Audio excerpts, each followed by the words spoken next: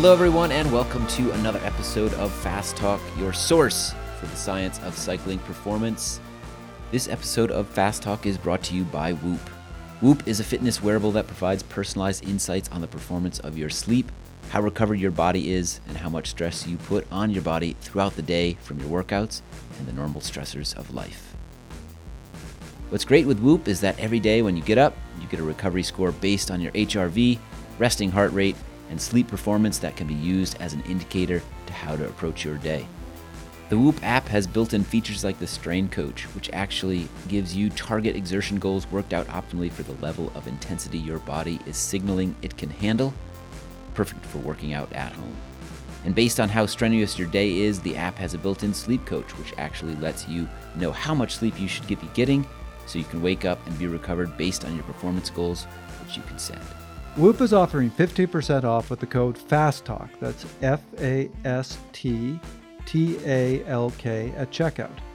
Go to Whoop, that's WHOOP.com, and enter FastTalk at checkout to save 15%. Sleep better, recover faster, and train smarter. Optimize your performance with Whoop. This is episode 118, and it is a question and answer session. We've got another guest coach today, Mr. Grant Holicky, co-owner of Forever Endurance. You've likely heard him on the Off Course podcast, and you've likely heard him on this show before. It's been a while since we've had you on. Welcome, Grant. Hey, thanks, guys. Great to be here. Today, we've got a lot of great questions from our listeners out there. Why don't we jump right into a big topic first? We'll start with this question from Ernest Boskovich. He's from the Netherlands. He's asked some really great questions before. This one sort of opens up the door to a really big topic. It's about sweat rates. He writes, one thing that was missed in the episode 111 with Dr. Chung on heat and cold myths is the sweat rate discussion. I wonder generally about maximal sweat rates versus maximal water uptakes versus lower performance. He goes on to ask a long list of really great questions. We're not going to answer all of those specific questions here because we're going to do an entire episode on this. It's such good material. But Trevor, I want to turn it over to you to give a few thoughts on sweat rates generally. You sent me this question last night of let's address this tomorrow, and I read it and just went, wow, we're going down that rabbit hole. And my immediate response was, let's get Dr. Chung back and let's do a whole episode, because sweat rates, fluid balance, that is a huge, complex conversation that they're still figuring out. Mm-hmm. People really thought, we got this figured out. That no, now they're questioning in the research. Some silly questions, like there was a scientist a few years ago who said that actually drinking water was not performance enhancing. Like you should not drink fluid at all when you exercise, and that was kind of silly. I'm just going to start with an overall perspective on sweat that will hopefully give some context for everything we're talking about. And that is, our bodies want to sweat efficiently.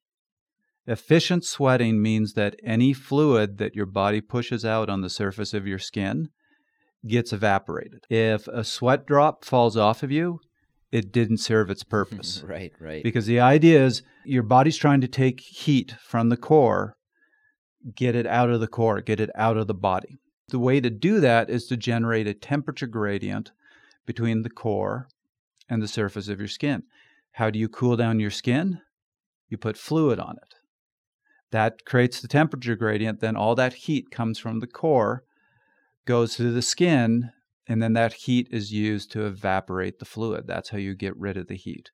If you don't evaporate that fluid, it didn't serve its purpose. All you're doing is dehydrating yourself, and you're not cooling down the core. Right. And we did talk a little bit about that with Dr. Chung. If you're swimming at the end of your Zwift session in a pool of your own sweat on the floor, it didn't do much good for you. Likewise, if you're out on the road and your top tube is just crusty from all the sweating you've done, that's lost evaporative cooling sitting there, and it hasn't done its job, so to speak.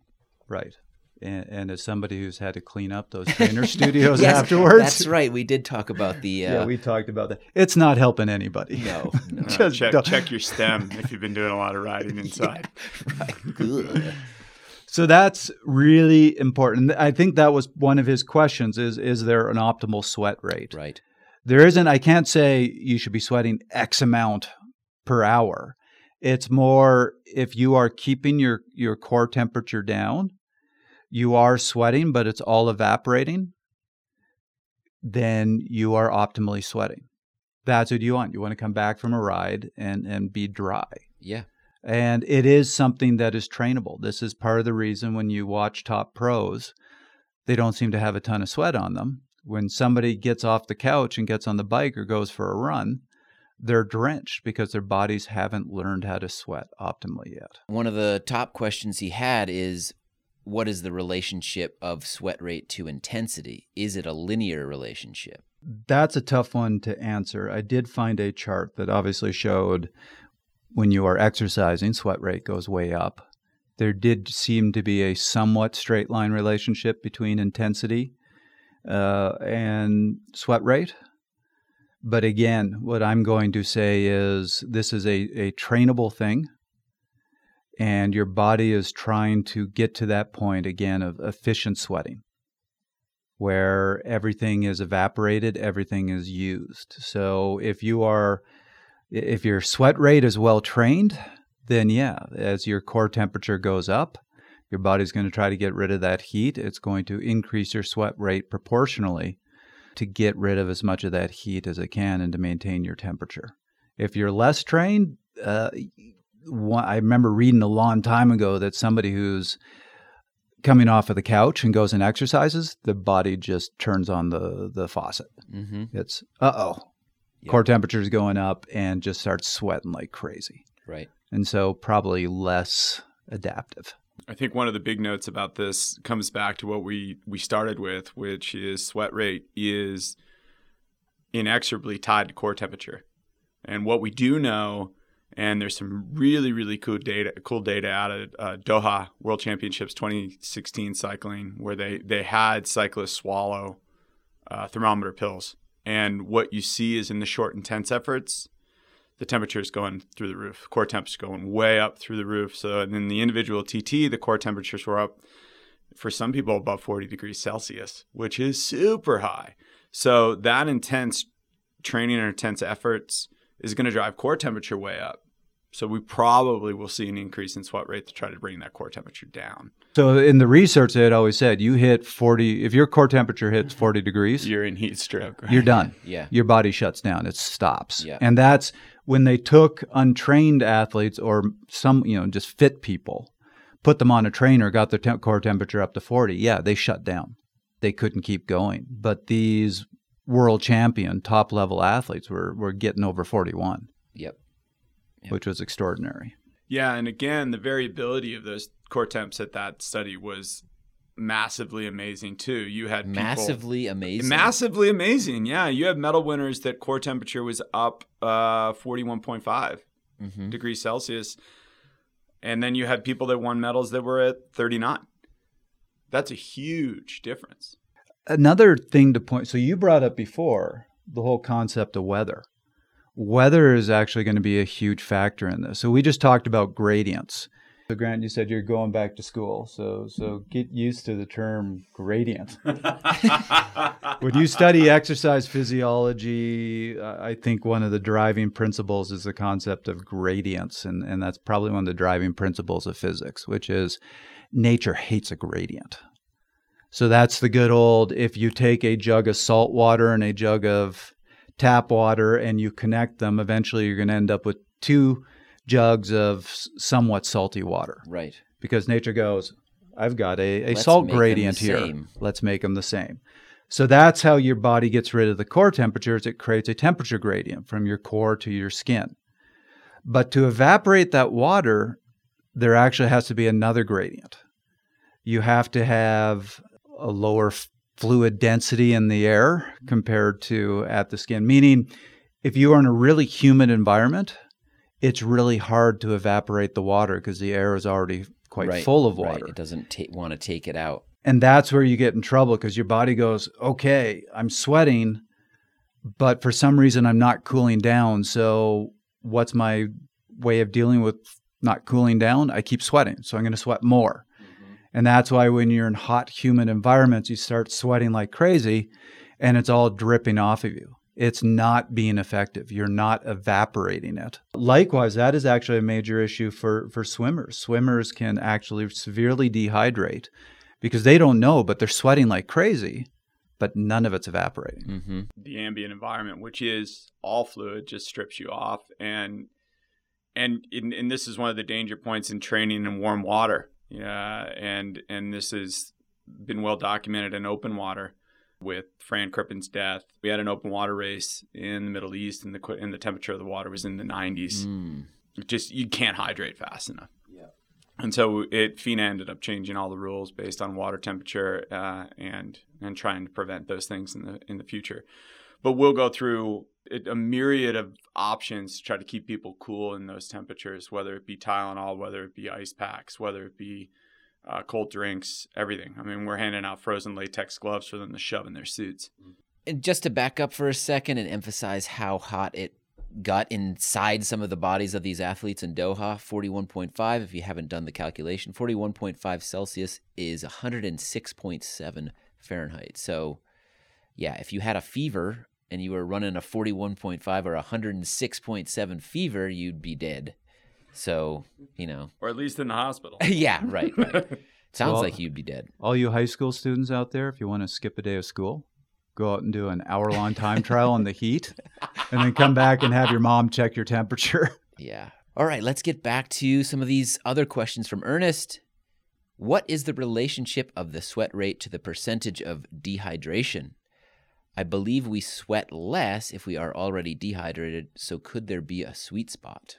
Well, let's just give the obvious point of when you are sweating, you are losing fluid, so that it will eventually lead to some sort of dehydration. I think the question is getting at when you get outside of healthy ranges.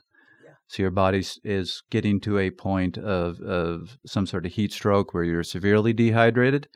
Yeah, then it gets really dangerous because your body shuts down sweating to preserve fluid, which means it loses its major way of reducing core temperature.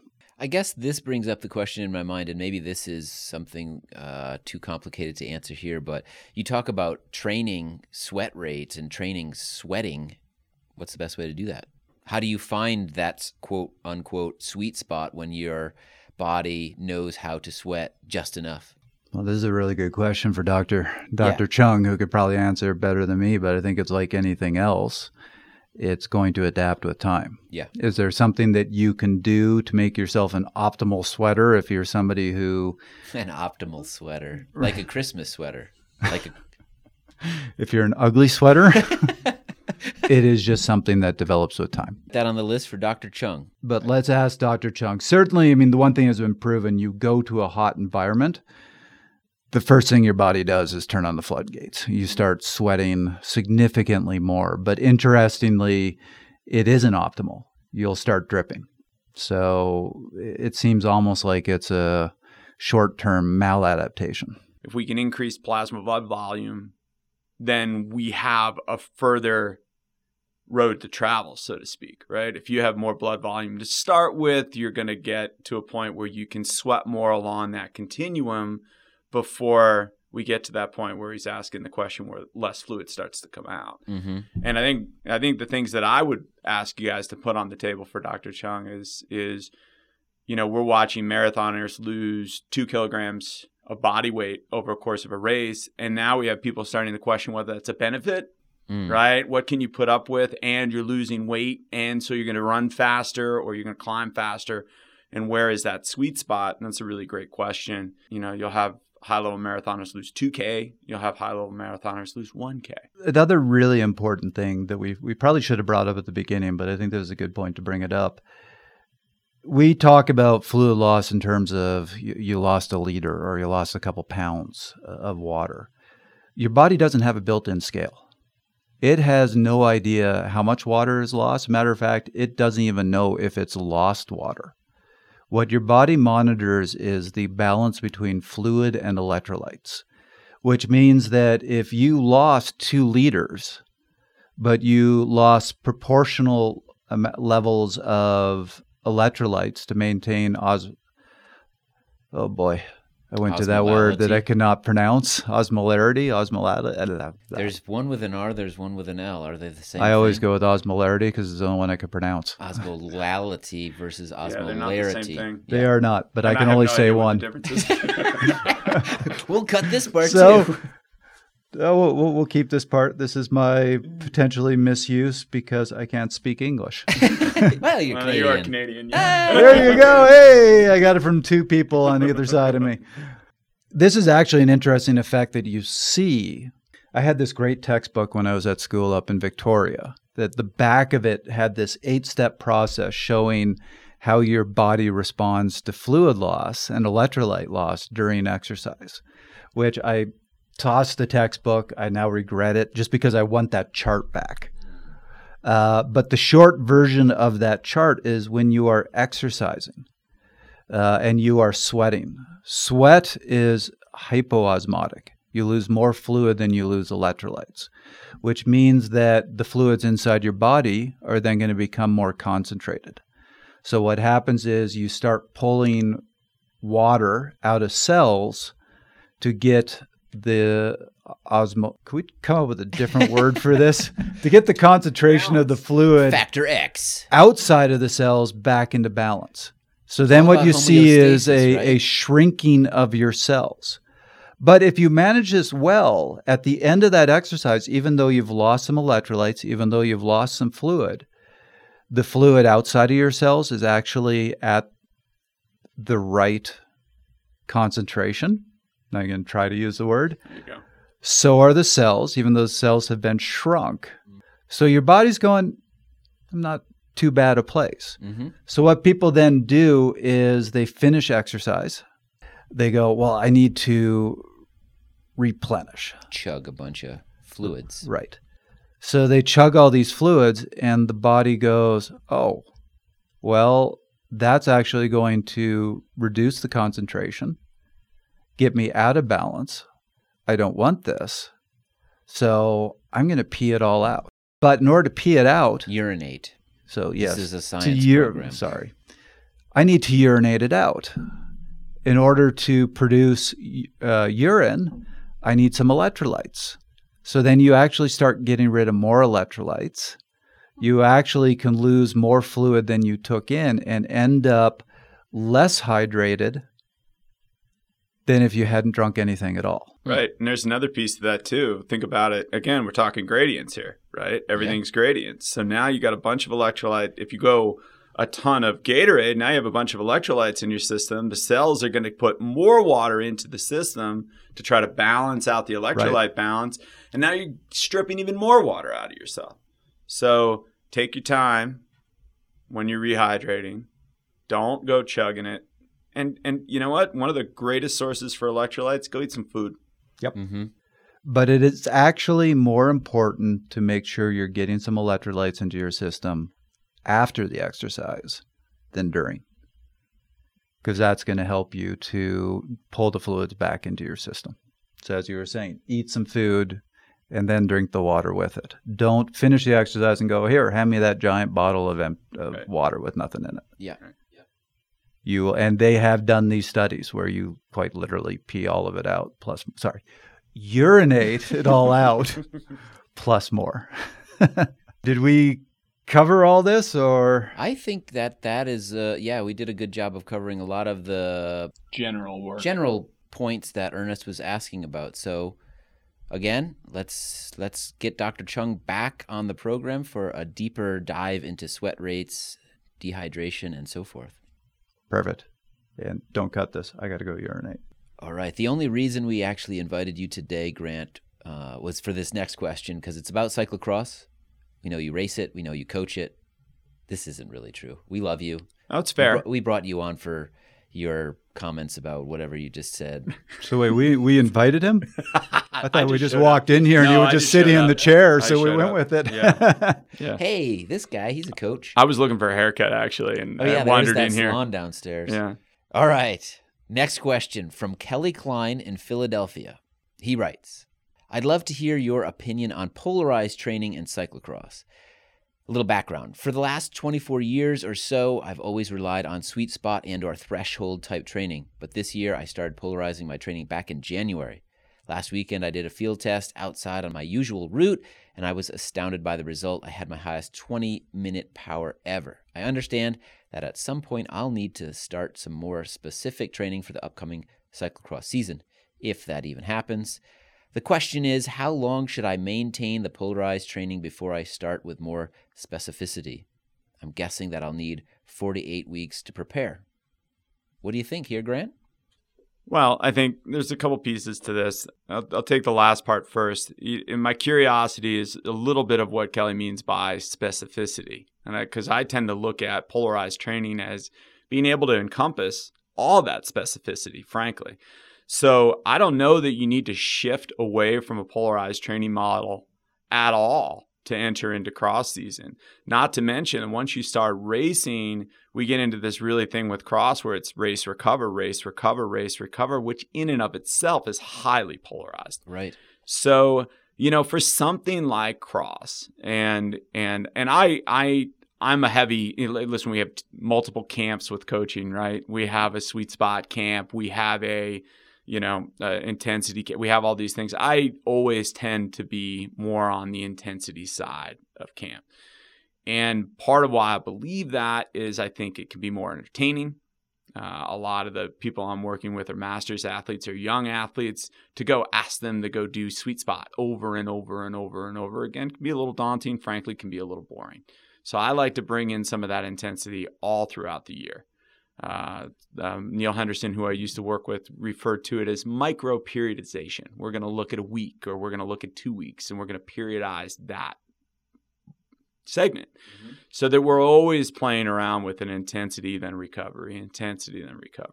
So I love that model for cross. And I think inherently what cross is, we're talking short races, we're talking punchy efforts, we're talking high-end recovery needs, we're talking repeatability. And polarized training really falls beautifully into that. Trevor, I think you're going to say something pretty similar to that, aren't you? I emailed a response, and basically what you just said is very much better version of the response I sent. I think what he was talking about with specificity is doing sweet spot work. And my response is, if you're doing a 3-4 hour road race, then I would say, yeah, you need to do some sweet spot work for that specificity. But cross is short, all high intensity. So I actually, with cross athletes leading into the season, I go super polarized. You're either bleeding from the eye sockets or you're, doing the cycling equivalent of crawling. Mm-hmm. There is no in between. And particularly during the season, because you're doing 2 races every weekend, it's kind of destroy yourself on the weekend, maybe get 1 quality session during the week, but the rest of the time is just super, super easy. Yeah, I really think some of what we're talking about in the mindset here is when I'm looking at a pure professional cyclocross athlete, when I'm looking for endurance capability in them, I'm looking for the second race of the weekend. That's kind of what I'm pointing to. And I always think it's very odd when we used to have nationals in January. Everybody started complaining, how am I supposed to get hours through Christmas? And I'd always sit there and go, don't. Get on the trainer. Rip hour-long sessions, 90-minute sessions, float outside every once in a while. And don't overdo it. You're training for a single 45-minute race. You don't need to recover. Yeah. Be able to punch over and over and over and over again. And I think this comes back to one of the discussions we've had on this show before. How do we train professional athletes versus how do we train masters athletes? And I think Trevor brings up a beautiful point. If you're doing a 3 to 4 hour road race, yes, sweet spot is very, very important. But I would even venture to question how many of us are doing 3 to 4 hour road races that often anymore. Good point. Especially here in Colorado. So if we're playing around with cross and crits, and even time trials to an extent. They're not overly long. So let's have some fun with this polarized model. Let's hit some stuff in the middle of it and really make sure we're training Cat 3s, Masters riders, and youth riders to what it is they're going to go race, and not train them like a World Tour athlete. All right. Our next question is from Daniel Hopper, and he's in Australia.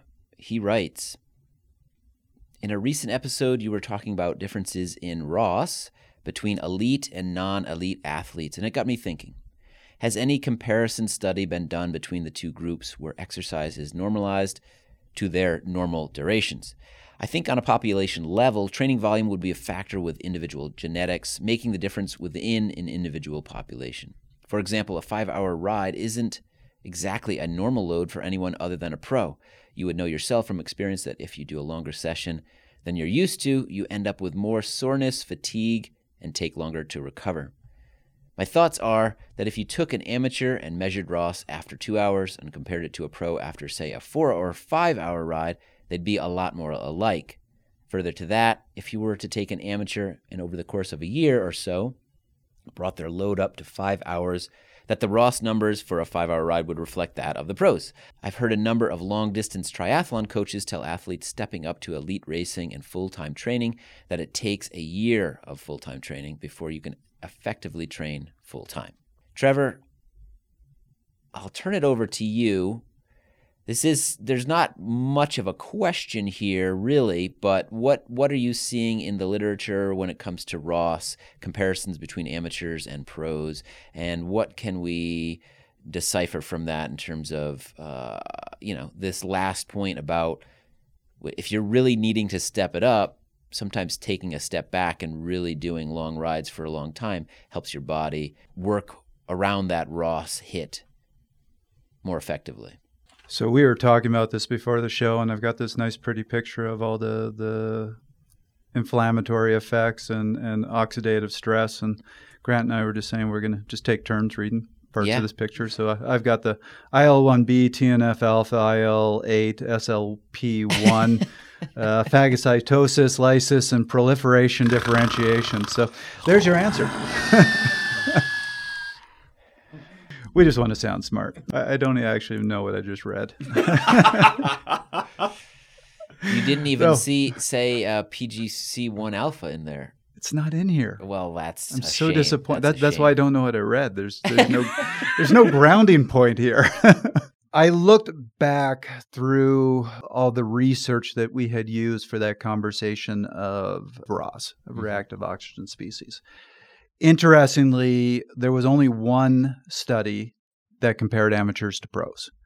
There were a lot of studies that looked at pros. There were a lot of studies that looked at amateurs, but they looked at them separately. So I don't think you have a case where they were trying to have amateurs do a pro level of training. As a matter of fact, all of these studies were really looking at the biochemical impacts of training, so often didn't have a training intervention at all.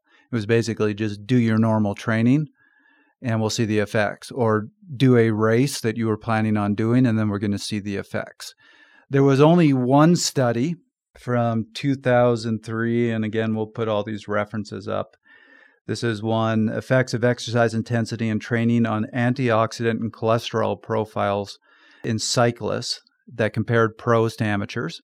And by the way, cholesterol actually is part of the whole antioxidant system. I'm not going to go into that. But what's important about this is they didn't try to have them equalize.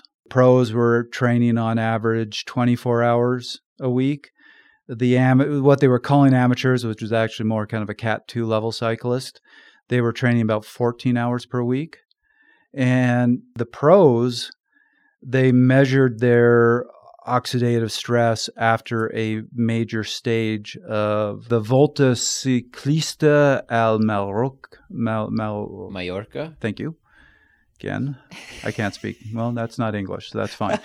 After they did a stage of that, where with the amateurs, they had them get in the lab and do some testing and measure them. So they really tried to say, no, we're going to look at you doing your normal level of stress. And even there, they found that the pros training harder, doing a harder event, had a better natural antioxidant defense mechanism.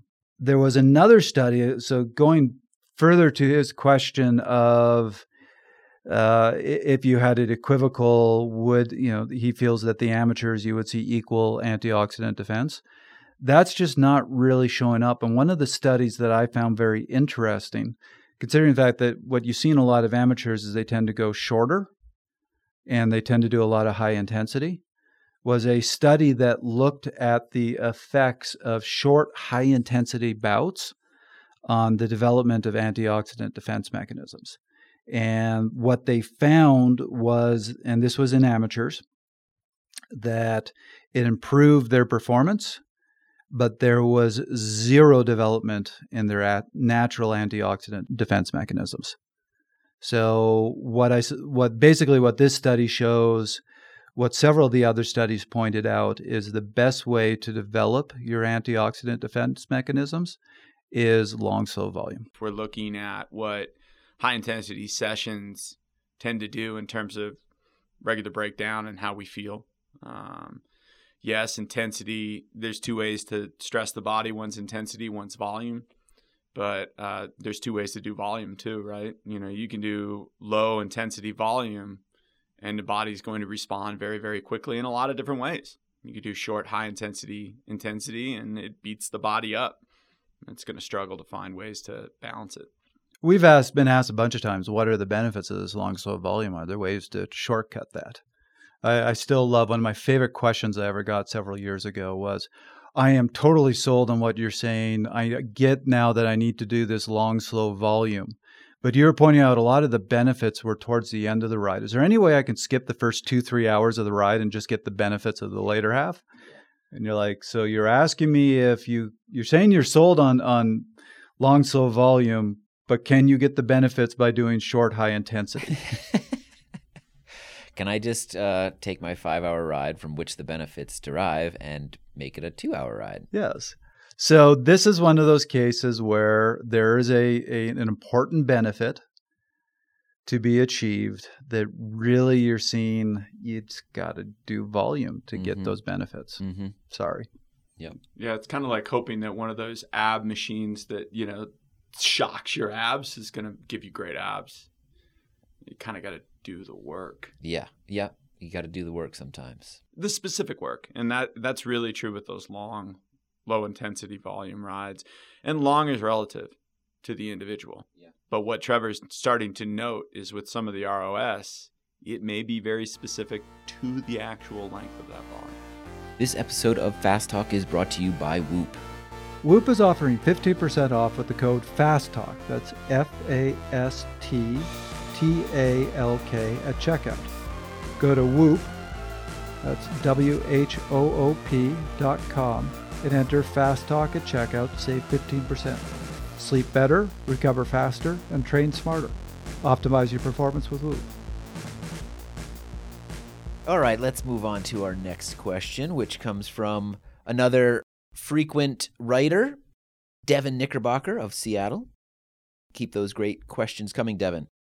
This one he asks, in the episode on VLA Max with Sebastian Weber, one thing that wasn't mentioned was why exactly is it that having a higher VLA Max means your endurance performance suffers? In running, we used to think that your lactate accumulation would basically, quote, overwhelm your ability to process it. We didn't know anything about all this stuff, but it intuitively made sense. Is something like that the explanation? Or is it rather that if your glycolytic system is relatively more dominant, it is used more at every intensity level, it fatigues faster than your lipolytic energy production, and when it does, there's less lipolytic power there to pick up the slack? So, Trevor, I'll start with you here, since I know you're well-versed in VLA Max, having spoken with Sebastian quite a bit. To cover all the factors here, this would be an entire episode, and it might actually be a good one for an entire episode. Yeah, yep. we're now going to dramatically simplify and just cover one aspect of it. We could go deep into acid production and buffering mechanisms. We can even actually talk about efficiency and using fat versus carbohydrates for fuel and a whole bunch of other factors. And I was just like, no, this is a Q&A. Let's keep it simple. So I'm going to focus on talking about just fast twitch muscle fibers.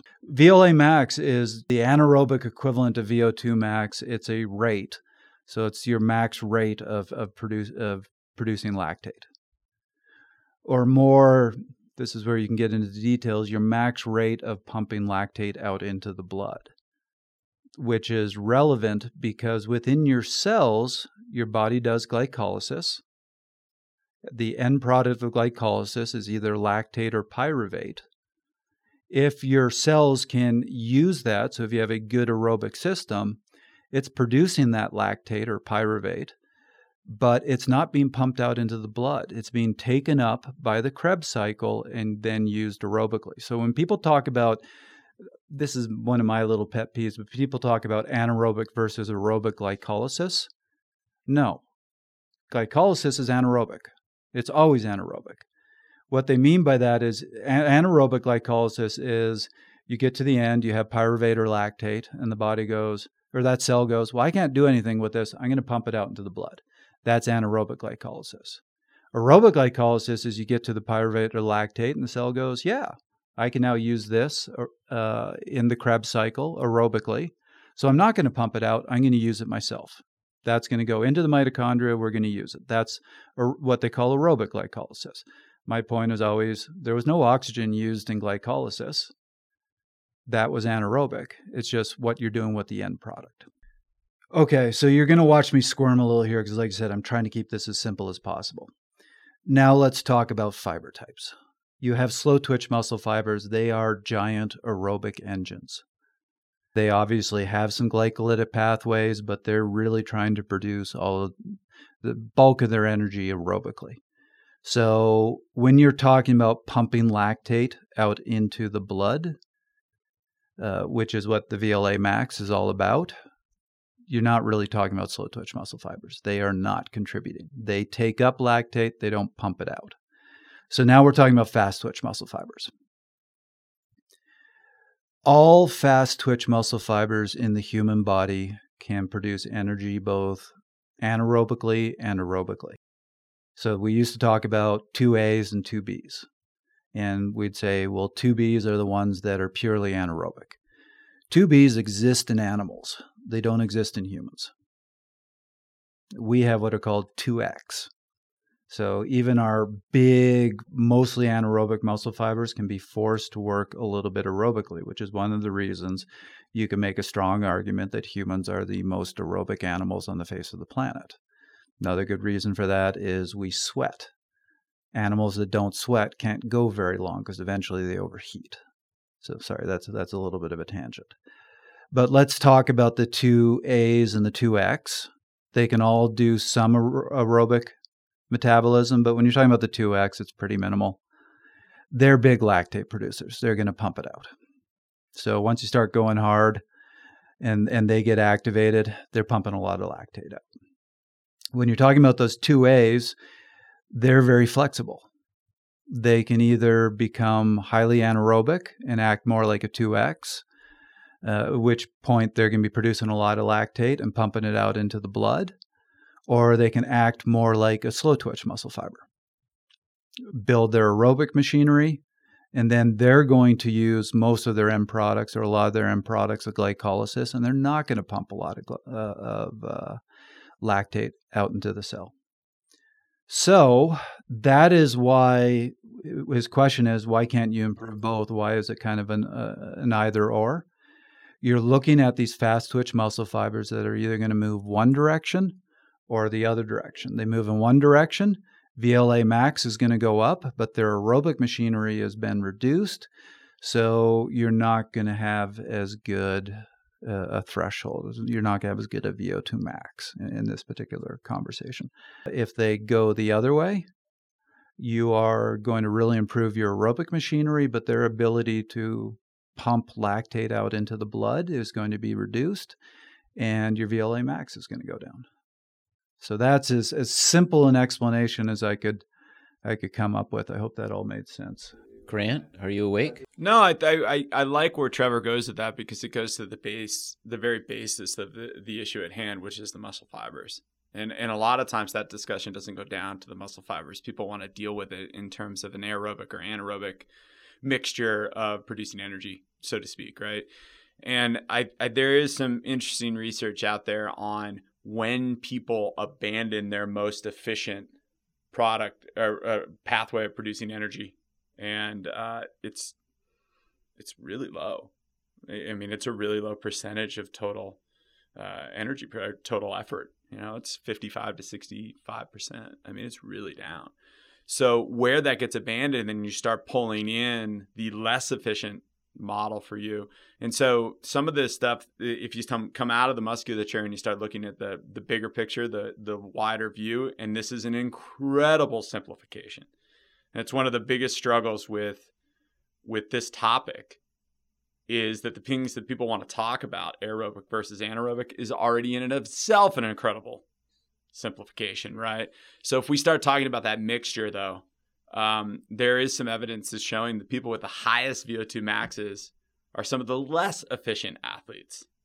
And so that balance between the two, I don't think there's been a lot of research on why, though, and that's one of the questions he's asking. I don't know how much we have in the literature, and this is for Sebastian for sure. Where is the literature on why that shift takes place? We know we can train either or, and we can make a change in either or, but we don't necessarily know why, other than the musculature and the muscle fiber that Trevor's talking about, why we see that really change in how we want to use the mixture of energy. So this is getting philosophical, but I always go back to the thrifty gene hypothesis, which is that we evolved in a caloric scarcity. So we are always trying to figure out how to maximally use the calories that were available to us. If you think about it, if we didn't have these, why would we ever detrain? Your best chance of survival is to be as big as possible, as strong as possible, have as big a VO2 max as possible. We know these things can be improved. Why would your body ever say, well, let's reduce those things? Because then if an animal attacks you, you have less chance of survival. That sounds like a great idea. The reason for that is any of these things that you develop, it requires energy. So your body only wants to develop something if you can use it. And one theory that I read was, if you look at the nature of the way humans hunted, you actually had hunters divided into two groups. There was one group that tended to put in the chase and try to wear down the animals. And then there was another group that would then go in for the kill. You lead out, and then you have a sprinter. Mm-hmm. Right.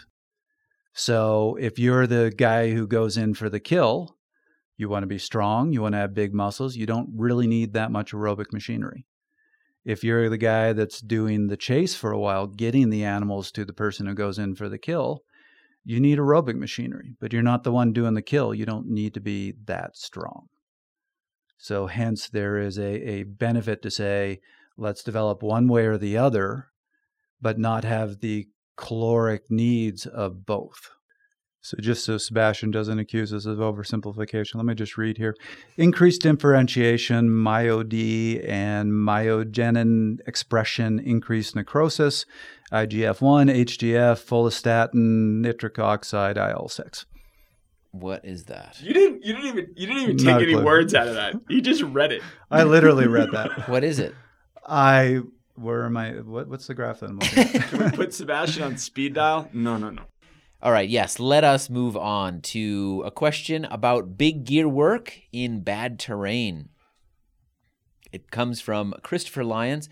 We don't actually know where Christopher Lyons lives, but it must be a flat place. His question: I was really interested in episode 101 in the value of, quote, sweet spot high torque intervals as described by yourself and Dr. Sebastian Weber for a time trialist such as me. My question is, how do I execute these properly?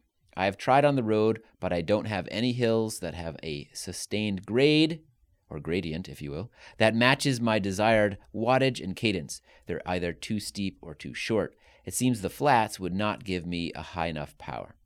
So, a couple questions for him. Is there a way I can set this up on Zwift? And if my FTP is between 290 and 300 watts, is 270, 275 the correct intensity? Trevor, I'll start with you. I know you've already emailed Christopher, but let's open it up for a broader discussion that will help other listeners out there. What do you think? And I'm going to be very quick because I'm really interested in hearing what Grant has to say, because this is one of those, I don't think we're going to be quoting a lot of science. It's more experience and opinion. Sure. I said before, I'm a big fan, or I prefer big gear work outside. Mm-hmm. I think it's best on a climb. And my reasoning being, there is a form component to this. And I think when you're locked in on a bike, on a trainer, you lose some of that benefit. So I like to have my athletes focus on staying steady on the bike. So it's not just doing big gear training, but don't be rocking all over the place. Mm-hmm. And that's better outside. You're engaging the core more outside, whereas if the bike is just static, it's locked in very tightly into a trainer or some kind of setup, or you're on a bike that doesn't move at all because it's purpose-built for indoor stuff, Zwifting, whatever. There's no need for engaging those other muscle groups, and so technique is not so important there. Trainer's doing a lot of the work for you.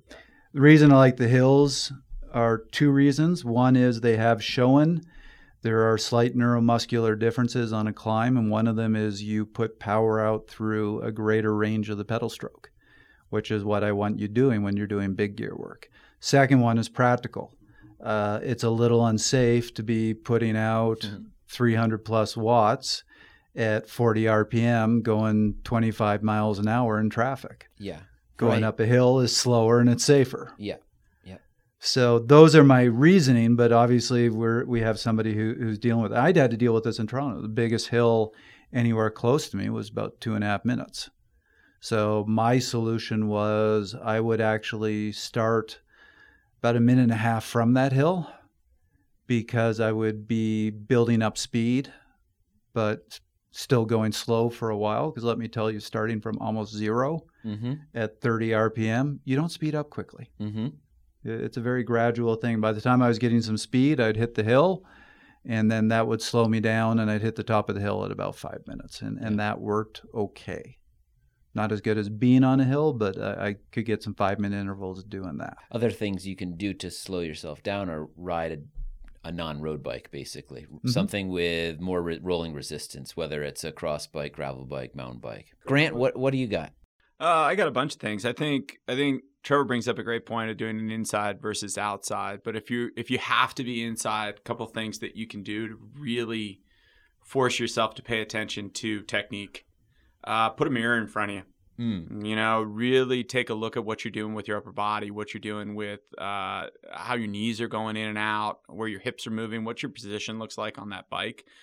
I think a mirror on the trainer is one of the highly most underutilized technical things that we can do. You can fix a lot of pedal stroke issues just by looking in the mirror and forcing yourself to change. You did this a lot recently in past months, didn't you, when you were training inside? Well, and more for looking at your hair. Well, I had to set up a fan. You had two fans either side. Yeah, that's what I was going to say. Right. And then I put a little Enya on in the background. Oh, gosh. I do a lot on the trainer anyway. I have 2 kids, and how we have our time to go do a set of intervals, it's hard to get 30 minutes out to where I need to do the intervals, 30 minutes home. I don't have that kind of time. Just more efficient inside sometimes. Right. So I hop on the trainer and I'll get on Zwift and I'll knock them out.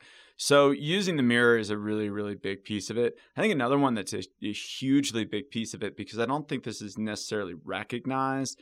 When we're on a trainer, you can cheat a little bit. You can get on that dominant leg and lean on it because it doesn't upset the balance of what you are on the bike, because the trainer's doing the work. So if you have a power meter that's measuring right-left balance, especially in real time, this is a beautiful thing to take a look at. Don't compare yourself to the pros. Compare yourself to yourself. where do you break down with your left-right balance? Where do you break down at intensities? I happen to be wildly imbalanced. We'll go with that. You're totally imbalanced. I can attest to that. Oh man, my osmolarity is wicked imbalanced. But at low intensities, I'm very unbalanced. At LT or above, I'm very balanced. I'm 50-50. Yeah. So just looking at some of those things. I think that's not uncommon. No, that is fairly common because you dial in at an effort and things start to come together.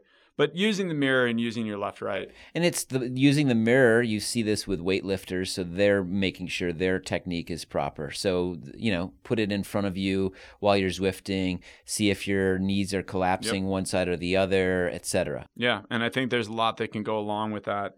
One of the other things that we can talk about just as a usefulness is wind. We're talking about ways to ride a bike that's going to increase the resistance. You could wear clothing that increases the resistance. I mean, remember the reason we're in spandex is aerodynamics, right? So are you suggesting people wear jeans to ride their bikes for their big gear work? I was thinking parachute pants. Pants. I was thinking windbreakers. Zuba pants. Yeah, man. I know Chris has a couple pairs of those in his closet, so you could probably get his. Even position on the bike. If you're climbing, you're probably going to be on the tops. So it's okay to be on the tops on the flat. Increase the wind resistance. Increase some of those things. Find a headwind. Ride into a headwind. It's a little inconsistent, but a lot of climbs are a little inconsistent too.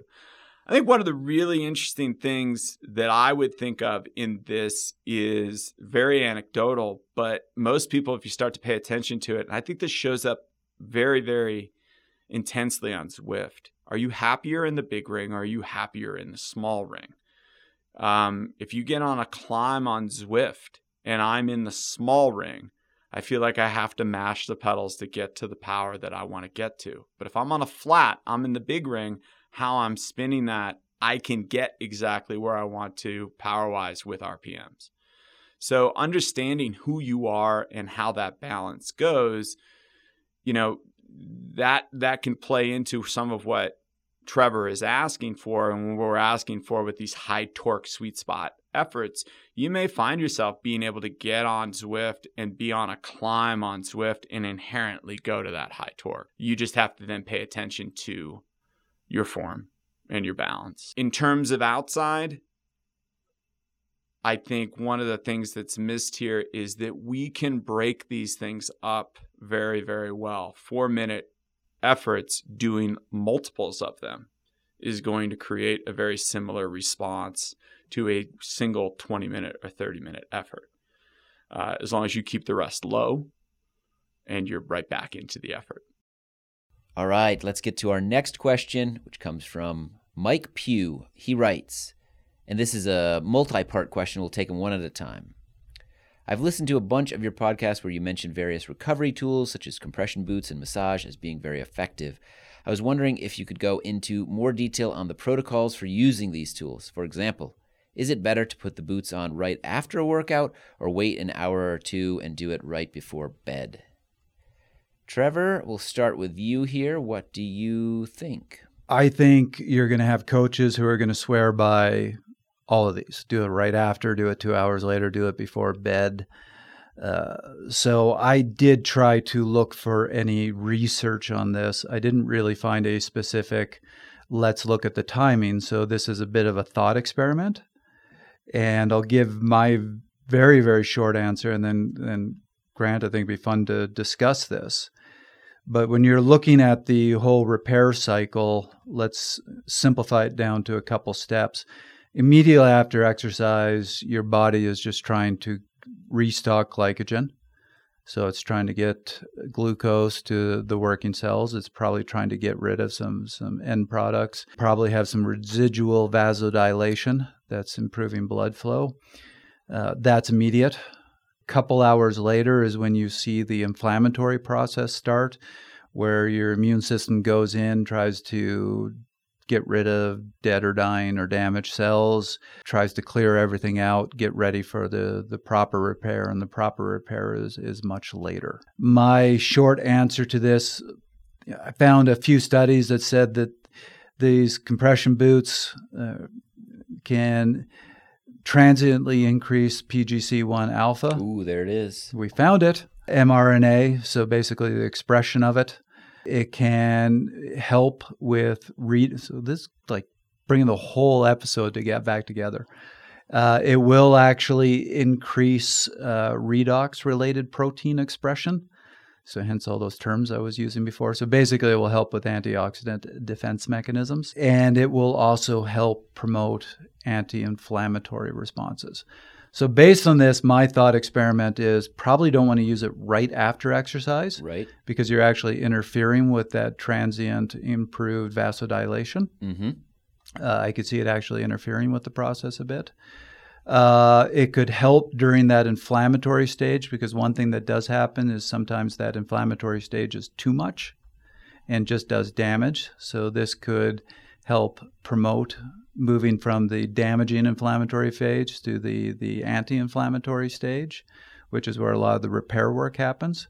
And then I would say at any point during that whole repair work phase could help. I did find another study that also showed that it's more frequency than intensity or timing that seems to be beneficial. So there's a bit of an argument of if you can do it all 3 times, maybe do it all 3 times. Though I would still, my gut is probably not right after exercise. Right. Yeah. I think first it might interfere with the process you're talking about, and there's probably more important things you could and should be doing at that point anyways. So give your body a chance to go through that process, eat some food, do the other things first, and then hit the boots when, it's more convenient in some ways. But Grant, what are your thoughts? And that could very much include, why would you use these things? What's wrong with you? So they've done studies on boots. We've done studies on ice baths. We've done studies on massage guns. We've done studies on, and there's really not a lot of research that says performance goes up. Mm-hmm. What you're really going to play around with here is some of the things that are occurring on the peripheries. So inflammation is a really interesting way to look at this, to say, when do we want inflammation in musculature and when do we want to get rid of inflammation in musculature? You go out and you do a hard workout, you're going to get inflammation in musculature. It wants to repair itself. And this is how we get better, right? This is how we get stronger. We tear the muscles up. This is, again, oversimplified, but you tear the muscles up and then you build them back up a little bit stronger. Inflammation is what provides that. The other piece to this that I think is really, really interesting, again, this works on the peripheries. What does it do to the parasympathetic and the nervous system? One of the biggest battles after hard exercise or after racing, this is where ice baths come into play, that we've seen some benefit. It really allows the parasympathetic nervous system to kick in. It's going to help core temperature come down. This is an ice bath. It's going to help people sleep better. And then by the combination of things, if you sleep better, you're going to recover better. If your core temperature is down, you're going to be able to recover better. The boots have some of that same thing. So, and I don't know if you've ever gotten in the boots not immediately after exercise, middle of the afternoon. I feel like Normatex always put me to sleep. It really is this calming idea. And when we traveled and did the cross races out in China, that was something one of the athletes brought them along, and we would just cycle through everybody 20 minutes right before bed, and draws everything out, calms the body, calms the mind. Parasympathetic nervous system can kick in and we get some repair. So there's potentially here an intangible benefit to some of these recovery tools that doesn't show up in the literature yet. There could be a placebo effect. Sure. There could be a lot of these things that it doesn't really matter what the literature says. If they make you feel better, if they make you sleep better, those are really good things in the grand context of helping your quote-unquote recovery. Absolutely. And I think we're going to touch on this as we go through it a little bit. I hate foam rollers. I do not like to be in that amount of pain. Yeah. It's really uncomfortable to me. And it spikes me up. It stresses me out. My heart rate goes up. I don't enjoy it. Yeah. By contrast, my wife loves the feeling of a foam roller. She loves to lay on it. You could see her grimacing, and then the next thing out of her mouth is, "Oh, it feels so good." And I'm looking at her going like, "You're nuts." Yeah, right. So how it makes you feel is going to drive your recovery without a doubt. Yeah, great. Next question that he asks here is, what can someone do to dial in the pressure used with the boots? manufacturers are a bit vague on this, and it's one of those, quote, feel things. But how did the studies land on a certain pressure for their participants? Trevor? Any evidence here to suggest what is the right pressure for an individual? I was looking for one study that did, I remember a while ago reading, that did look at appropriate pressure. And I think I can remember the number, but I couldn't find the study. But let's first, so you know, there are different types of these boots, and it gets quite technical. So you have what's called external pneumatic compression, another word I struggle with. Pneumatic. EPC. Then you have external counter pulsation, EECP.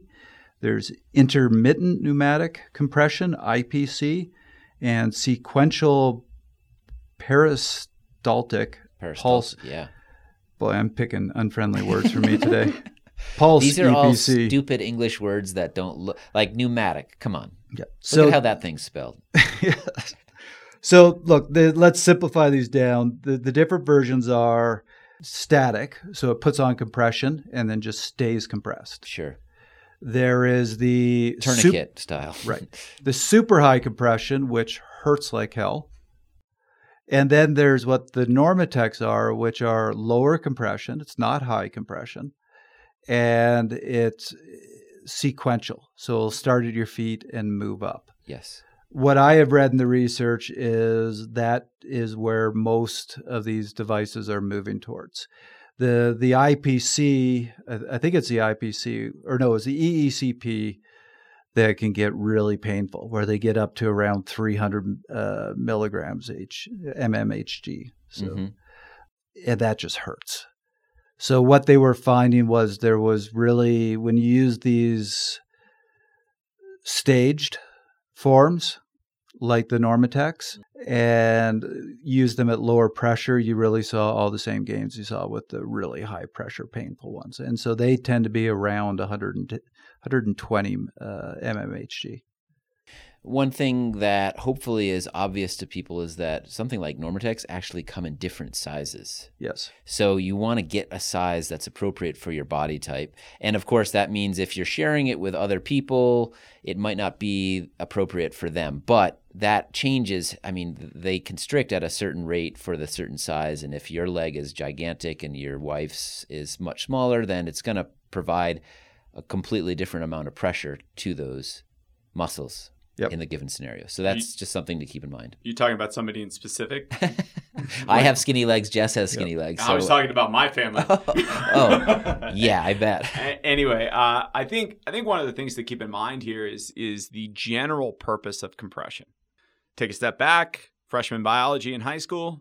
How do we move blood in veins from the contraction of the musculature around it, which squeezes the vein, and they have a valve that doesn't let any blood go backward. There's no active movement of blood in venal flow. So one of the places where the boots really do provide opportunity and help on a plane, in a car, at a desk, places where you are stuck and you are not going to be able to get a lot of movement to promote venal flow. So when we talk about pressure though, and Trevor alluded to this a little bit, you don't need an immense amount of pressure to create venal flow and just junk flow, to keep it really simplified, right? You don't need a lot. So this isn't one of those cases where harder is better, or if it hurts more, I'm going to get more out of it. Be willing to enjoy it. Be willing to get some of that out of it. And this is part of where the massage comes into it too. Gentle, smooth massage can help a lot. You don't need to dig in and tear into stuff. Yeah. We don't need to do damage to get benefit. And you'll see people put their legs up on walls, sure. And gravity can help here. And Absolutely. Sometimes you can do both. Put Absolutely. Normatecs, put your legs in the Normatecs, put your heels up, rest them on the wall, and you'll get gravity and Normatecs working in your benefit and do that combination. And watch your significant other slowly back out of the room. Wonder what's going on. You alluded to this with size. Some of those, if you get them in the wrong size, it actually creates some pinch points, right? It's going to squeeze in the wrong spot, which is the opposite of what you want to happen. Yeah. So be aware of that a little bit.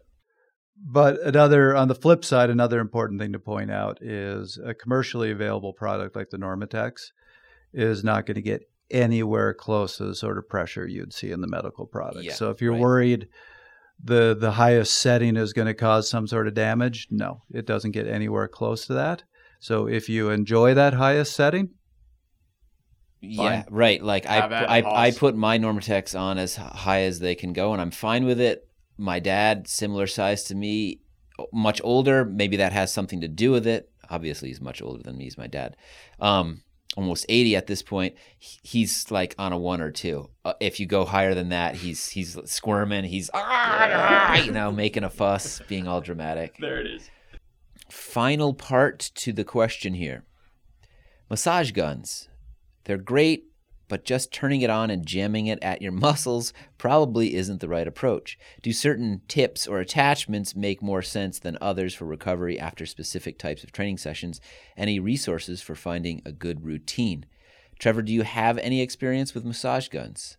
I have one for my neck, Okay, which feels really good. sure. And that's about all that I think about it for. Yeah. I had a massage therapist who used to work on me, and it was literally out of one of the movies where I told her my neck and legs were stiff, and then she tried to massage me and went, "Oh my God," and then pulls out this giant device that looks like a jackhammer and starts going at me. Industrial strength. I walked in, I had an hour appointment, and she said, "What would you like to work on?" I went, "Quads and neck." She's like, "We got a whole hour. Do you want to work on anything else?" I'm like, "Quads and neck." She Wait starts for it. working on my neck. She's like, "I'm not sure we're getting to your quads." Calls up front. Cancel all my appointments for today. Pretty much. That is about the extent of my experience. She does swear by some of these wands that have the little balls on the end that can Sure, kind of dig sure. in. To me, I just think 80% of those products are feel good, and that's about it. So I've never spent a ton of time on them. But you do use a foam roller quite often. I'm the same as Grant. I don't enjoy them. Okay. I do need to use them to help with my back, to help with some issues I have in my legs. So I prefer to stretch. I find that really relaxes me. So before I stretch, I'll do 5-6 minutes of foam rolling. That's about all I want to do. Mm-hmm. Just hitting those key pressure points, and then I move on.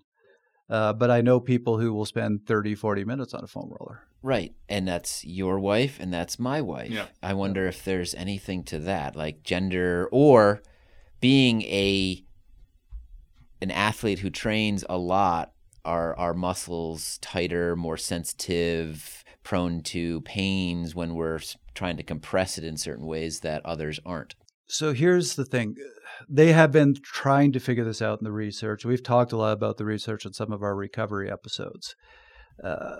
The older research was just silly. Like they would do things like have somebody do a stretch routine and then do a 40K time trial. See if it I helps. go, well, it didn't improve their performance, so stretching is useless. Right. You go, well, that's not the point.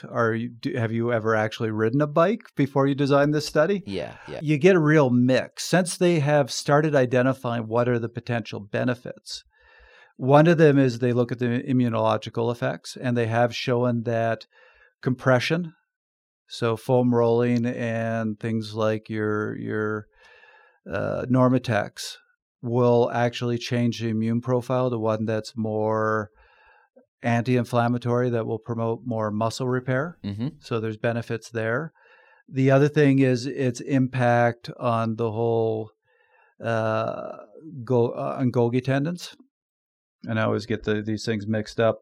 But basically, they are sensitive to pressure. That will influence the recovery process. So what they're finding was, so these all fit into the category of compression. What they find is I think it's your Golgi tendons that it activates, and that then promotes the muscle to loosen, to relax. That can allow the muscle, like I said, changes the inflammatory profile. So there are actual mechanisms that are happening here. But I would say the research is very early because they've only really identified what impacts it's having. So I think we'll probably see some exciting research that really says here's what's most beneficial, here's how to do it best. I think a lot of this comes back to what we were talking about before. What do you enjoy? And what allows you to relax? What allows you to feel better? I mean, a huge, maybe placebo, but who really cares? And one of the huge underestimated, we talked about that. We've talked about this on the show, and we'll talk about it again more. We can go into the science, we can go into the weeds, we can get down to muscle fibers, we can get into VLM max, VO2 max, we can get into all of these things. But, you line up and you don't think you're ready, you're not ready, right? So how you feel is really, really important. What you enjoy, what you don't enjoy. I don't think your recovery should be something that's painful, that you hate. There's times that you have to do those things. Like our PTs, our physical therapists are going to tell, there's going to be times you have to be uncomfortable, right? There's certain stretches that I have to do for my arches and my calves that I don't do them all the time, but when I have to do them, they're uncomfortable. You shouldn't be doing something that every night you dread. Yeah. Right? So let's do a methodology that makes you feel good, makes you feel recovered, makes you feel refreshed, and hopefully helps you sleep, because that's a really undervalued recovery mechanism. We are sometimes too quick to see placebo effect as a negative. People always go, it's sorry, go ahead. I don't see it as such at all. I think there's a ton of evidence that the placebo effect is an extremely beneficial thing in a lot of instances. Yeah. There have been medical studies where the placebo effect is as powerful as drugs that are prescription only. Absolutely. Yes. Absolutely. I was reading this stuff when preparing for this episode. I was reading something that Alex Hutchinson had written, and he was citing a study where they were trying to figure out the benefits of, or the lack of benefits of sauna therapy after workouts, right? Mm-hmm. And one of the things they did that was odd was they said, you people are going to sit in a massage, or you're going to sit in a sauna, and you guys are going to rub this special recovery oil on your legs. And it was massage oil. Yeah, it was right. It was just, that was their placebo. That was their control. It wasn't even their placebo. But of course, the study can't take into consideration what effect the special massage oil as a placebo effect is having on that study too. Mm-hmm. And that's one of the things that we're hamstrung a little bit with even our scientific research, is what the human mind is doing with those things that we're looking at. That was another episode of Fast Talk. As always, we love your feedback. Email us at fasttalk@fastlabs.com, or record a voice memo on your phone and send it our way. We're looking for more voice memos.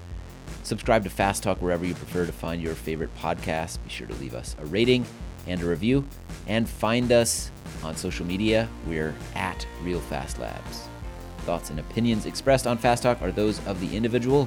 For Grant Holicky, Coach Trevor Connor, I'm Chris Case. Thanks for listening.